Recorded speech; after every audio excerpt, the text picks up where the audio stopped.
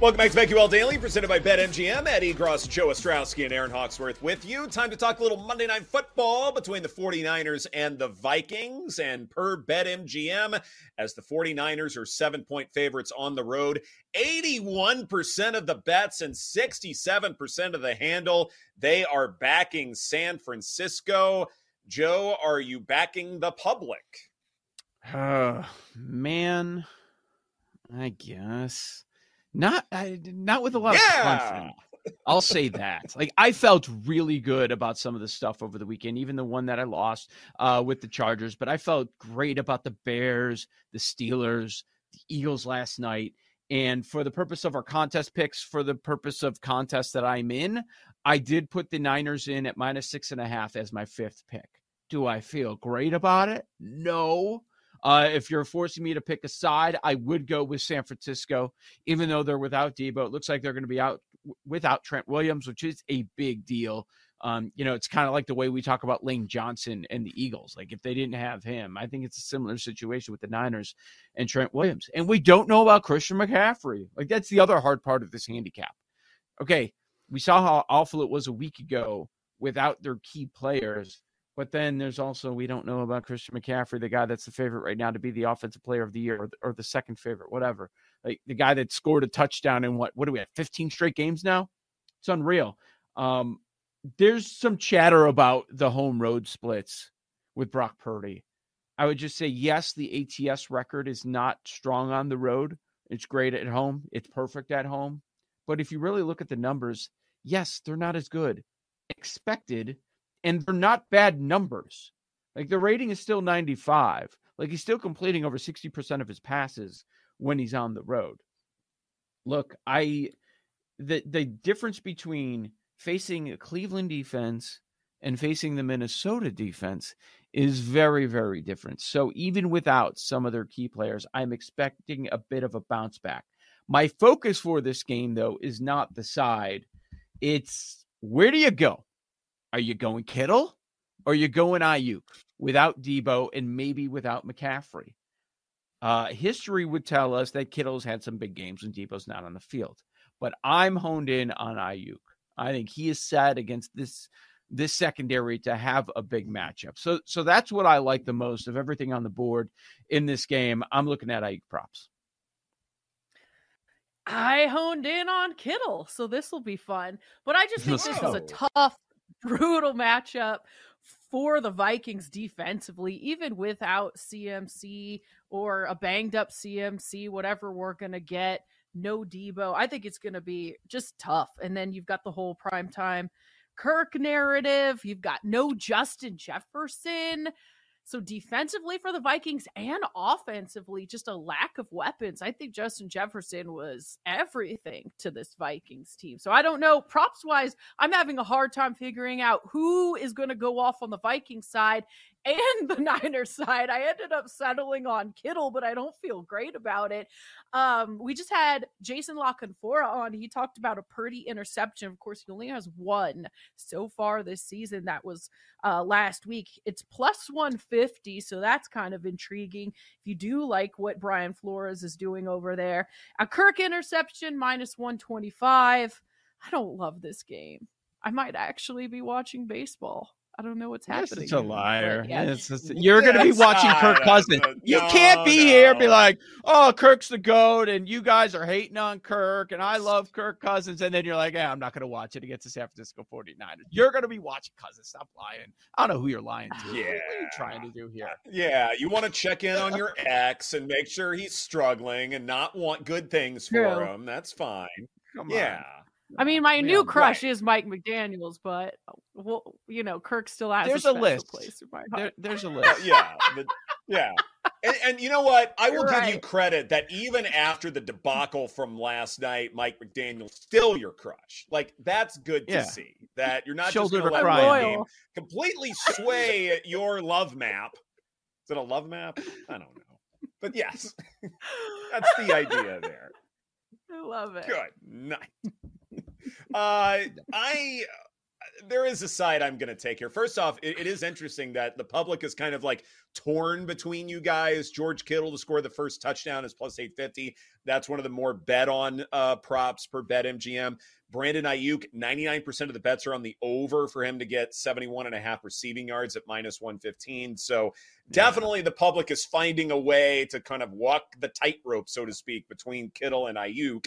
I am not looking at either of them. I'm not really looking at this 49ers offense a whole lot. When Jason La Canfora, who was on in our last segment, was talking about the under for this game, maybe there's a path for that, but I think the bet I probably like the most is Kirk Cousins over 1.5 passing touchdowns at +165.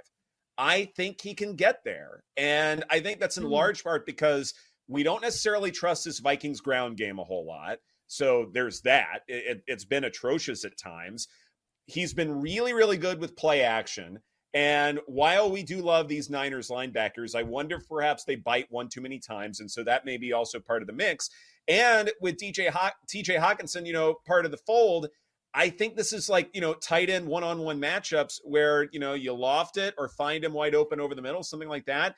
And I think he might score a touchdown or two. And so there are a lot of paths where Kirk Cousins can get to at least 2, and short passes, long passes, whatever the case may be. I think that's how they score their points and keep this game close, Joe. He's gotten to at least 2 passing touchdowns every game until last week. Now, so you're talking to someone who watched every play of that game, and that's tough for me because they got into the red zone once against the Bears defense. That was the first game without Jefferson. And you get into the red zone once against a team that statistically, and in much of those stats on the Bears defense, they're probably thrown off a little bit because in the first month they were missing so many guys in the secondary. What's been happening? They've gotten healthier and they're playing better defense overall. Is that more about the Bears or is it more about the opponents? That's for us to figure out with future handicaps. But yeah, it makes perfect sense, but I did not love how they looked last week without Jefferson for the first time against the Bears, getting into the red zone once.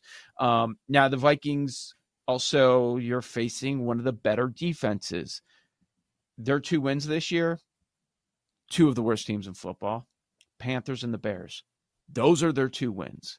So maybe there's a garbage time to go over the 1.5. And I certainly understand the angle. Not something I'm looking at. Of the Ayuk ones that I do like, I don't love that it's now getting really juiced. I wonder if this gets bumped up. It's at 4.5 receptions. That's the one. He usually gets over that with CMC on the field, with Debo on the field. So I certainly expect him to go over that against this Vikings secondary. Another thing I was looking at, I want to get your thoughts. The idea of a Niners bounce back against a softer opponent. The team total is 24.5. What do you think about that? 24.5 team total. That sounds sharp to me. Think? It sounds really sharp.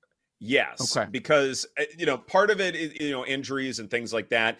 And if this is a Christian McCaffrey game, which is possible because, chances are he's healthy enough to play in this one, and they want to get him back into the fold. And maybe, with all these blitzes, it's like, okay, well, skirt through yards after contact. He's been leading in that department for a long time. I wonder if just by running the ball as much as they might, that, they'll get their points, but they won't have a whole lot of drives. And if that's the case, then 24.5 sounds about right. Okay. Yeah, I mean, the thing with the Vikings is we know they're going to blitz. The problem all year has been they're just not getting home. They're going to keep on blitzing. Right. So is Purdy going to be able to pick them apart? That's probably where the handicap starts on how you're going to figure out your bets for this one. All right, I found a prop I love.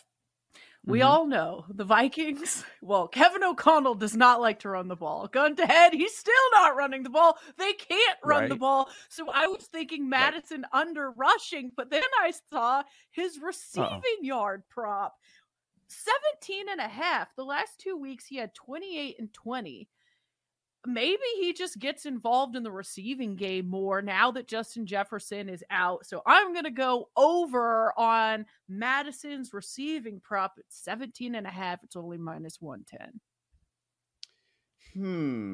That's, yeah, I don't know. Taylor part Fade. of it, I think, I'm a fade. I'm fading that one. I'm sorry. I don't know what the competency is against this defense for him to be open enough to get to that number. I think that, like, at some point you do have to respect the 49ers pass defense. And it's the fact that it's like you're playing quarter coverage all the time.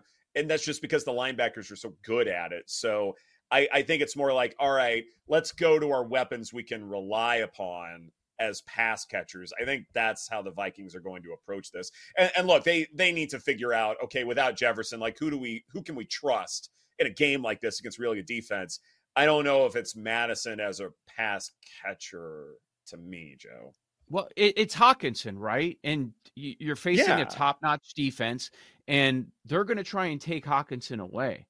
So none of us have mentioned him, and he's their best playmaker right now. And I'm kind of with that. Like, that scares me off. This is a great defense. What are they scheming up all week? Stopping Hawkinson. If you can stop him, what else do they have? Make KJ Osborne beat us. Make the rookie Addison beat us. Okay, fine. He got a touchdown late in the game last week. Good for him. But I think that's their entire game plan. His prop is set at 48.5. I know it's kind of short. Not that much. He was in the low 50s last week against a bad defense in the Bears. So I'm not interested in Hawkinson there. Man, who's scoring the 2 touchdowns, Ed? That's the question. One to Osborne. Yeah, maybe one to Osborne. Maybe some random backup tight end. I can't think of his name, but maybe that's also part of it. But there you go. Yeah, someone like that. Yeah, like it's probably Cade Otton was great yesterday. Baker kept trying to make Bobo. Man, man. How about Jake Bobo? How about it? Thank you, Aaron. Jake Bobo. Hey, baby. Lowest completion probability of the season to Jake Bobo. Hang a banner for that. Look at the toe tap. I mean, he's making Geno Smith look good because Geno's not been looking good lately. Yeah, I mean, he's making it work with no DK Metcalf on the field. Big opportunity for Bobo, and he comes through. Loved it. Look at that. That's gorgeous. Is anybody teasing San Fran? Open up a teaser? Buffalo Thursday, are we teasing that with Thursday night between the Bills and the Bucks? Like, move the Bills down to -1.5? Is that the play? Bless you if you have the guts to do that. I do not. Right. I will not. No. Of course, I got too greedy. This past weekend trying to get a third leg of the teaser with the Bills. Thanks a lot. So that was cool. Yeah, they like the other legs hit. Teasers up. They destroyed them. Right. They did. Yeah, absolutely did. I think the Vikings can cover this game. I think 7 is just too many. Vikings at home, indoors, extra week to kind of prep without Justin Jefferson. There's also one other thing. We talked about this a lot when it comes to why we haven't seen a whole lot of scoring in the NFL. And part of it is this red zone offense thing. And certainly we will talk about that a lot throughout the week. This might be small sample size theater, and that's fine if it is, but I want to run it by you guys. Do we care that the 49ers defense has actually struggled defending within the red zone? Because you look at defensive success rate there for San Fran, it's at roughly 30%. That's the lowest in the NFL. Now, granted, a lot of offenses don't get to the red zone when they're there against San Francisco, but when they do, they wind up scoring touchdowns at a much higher rate than any other offense. And so I looked at that and thought, all right, is there something to this? Because if there is, that means for this game, the Vikings are scoring touchdowns instead of field goals, and it's possible the 49ers don't get that luxury. And I think that keeps the game at least competitive. Yeah, the sample size is what I question. So we look at the offenses that they've played. Of course, it was Cleveland last week. Dallas, they had 1 touchdown in that game. Arizona, I believe they had 1. Giants, did they have 1 touchdown? I don't remember if it was offensive or how it came. Pittsburgh had 1 touchdown in the opener. I think that's fair. They're not getting to the red zone, but it's been at a high rate. It feels like it might be a sample size thing. I'm not concerned about it yet. To your point about if you want to take the points, going back to last year's playoff game, 7 straight 1-score games for the Vikings. 7 straight. think it's going to be a one-score game. You got to take the Vikes. You have to. Right. That's kind of where I am in all of this. Like, I'm fine with it. Like, it's just too many points. Like, and if Brock Purdy does throw an interception, the Vikings are more than competent to score off of that. I think this game is close. I wouldn't recommend the money line, but we get I think Kirk both have a pick. Yeah. Maybe. Yeah, it's possible. Just a funky game that will be, at least quasi fun to watch as you've got baseball and another monitor. This is BetQL Daily presented by BetMGM. Coming up next, has the Heisman market overreacted to a wild Saturday in college football? That's right here on the BetQL Network.